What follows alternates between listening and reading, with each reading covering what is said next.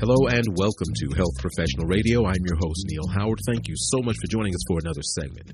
Being well informed is crucial in the fight against ovarian cancer. As the fifth leading cause of cancer-related deaths in women, it's vital for women to get regular checkups and talk to their doctor if they experience symptoms. If diagnosed, women and their physicians need access to specific information about their condition to determine next steps.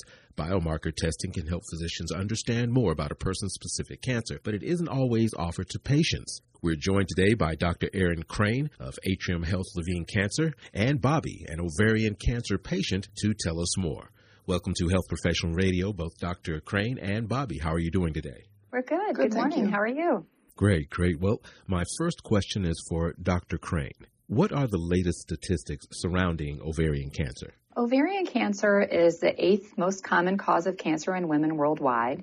And in the United States, we see about 20,000 new cases every year. Unfortunately, most women with ovarian cancer are diagnosed at a late stage because we lack effective screening methods for early detection.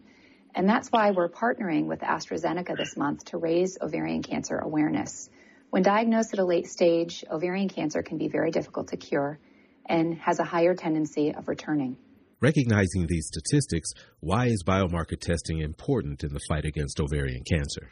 Biomarker testing is important because it helps to identify a set of patients who are eligible for a specific type of drug called PARP inhibitors. PARP inhibitors the past few years have really been game-changing for ovarian cancer.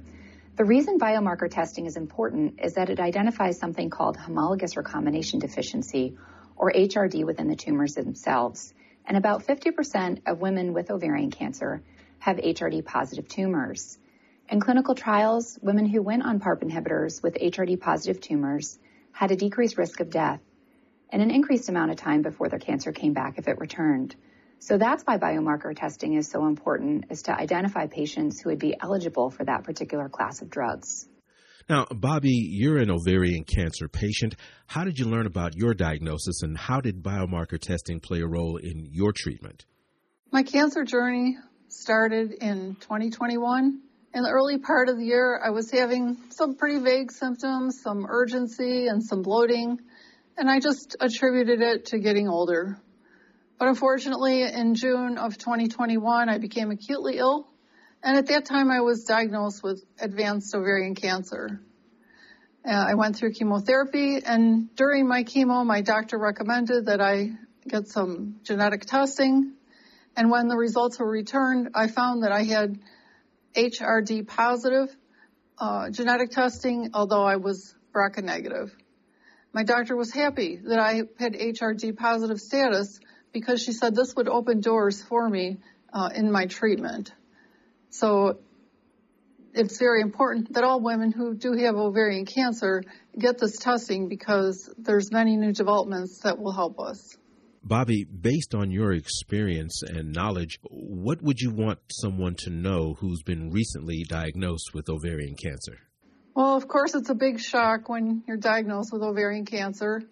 And it's important to corral all of the supports that you have. In my case, I used my family. I went online and really educated myself and helped myself advocate for myself. I also was able to use the social medias and nonprofit organizations. There are so many of them that have so much to offer a woman newly diagnosed. And how are things going for you now?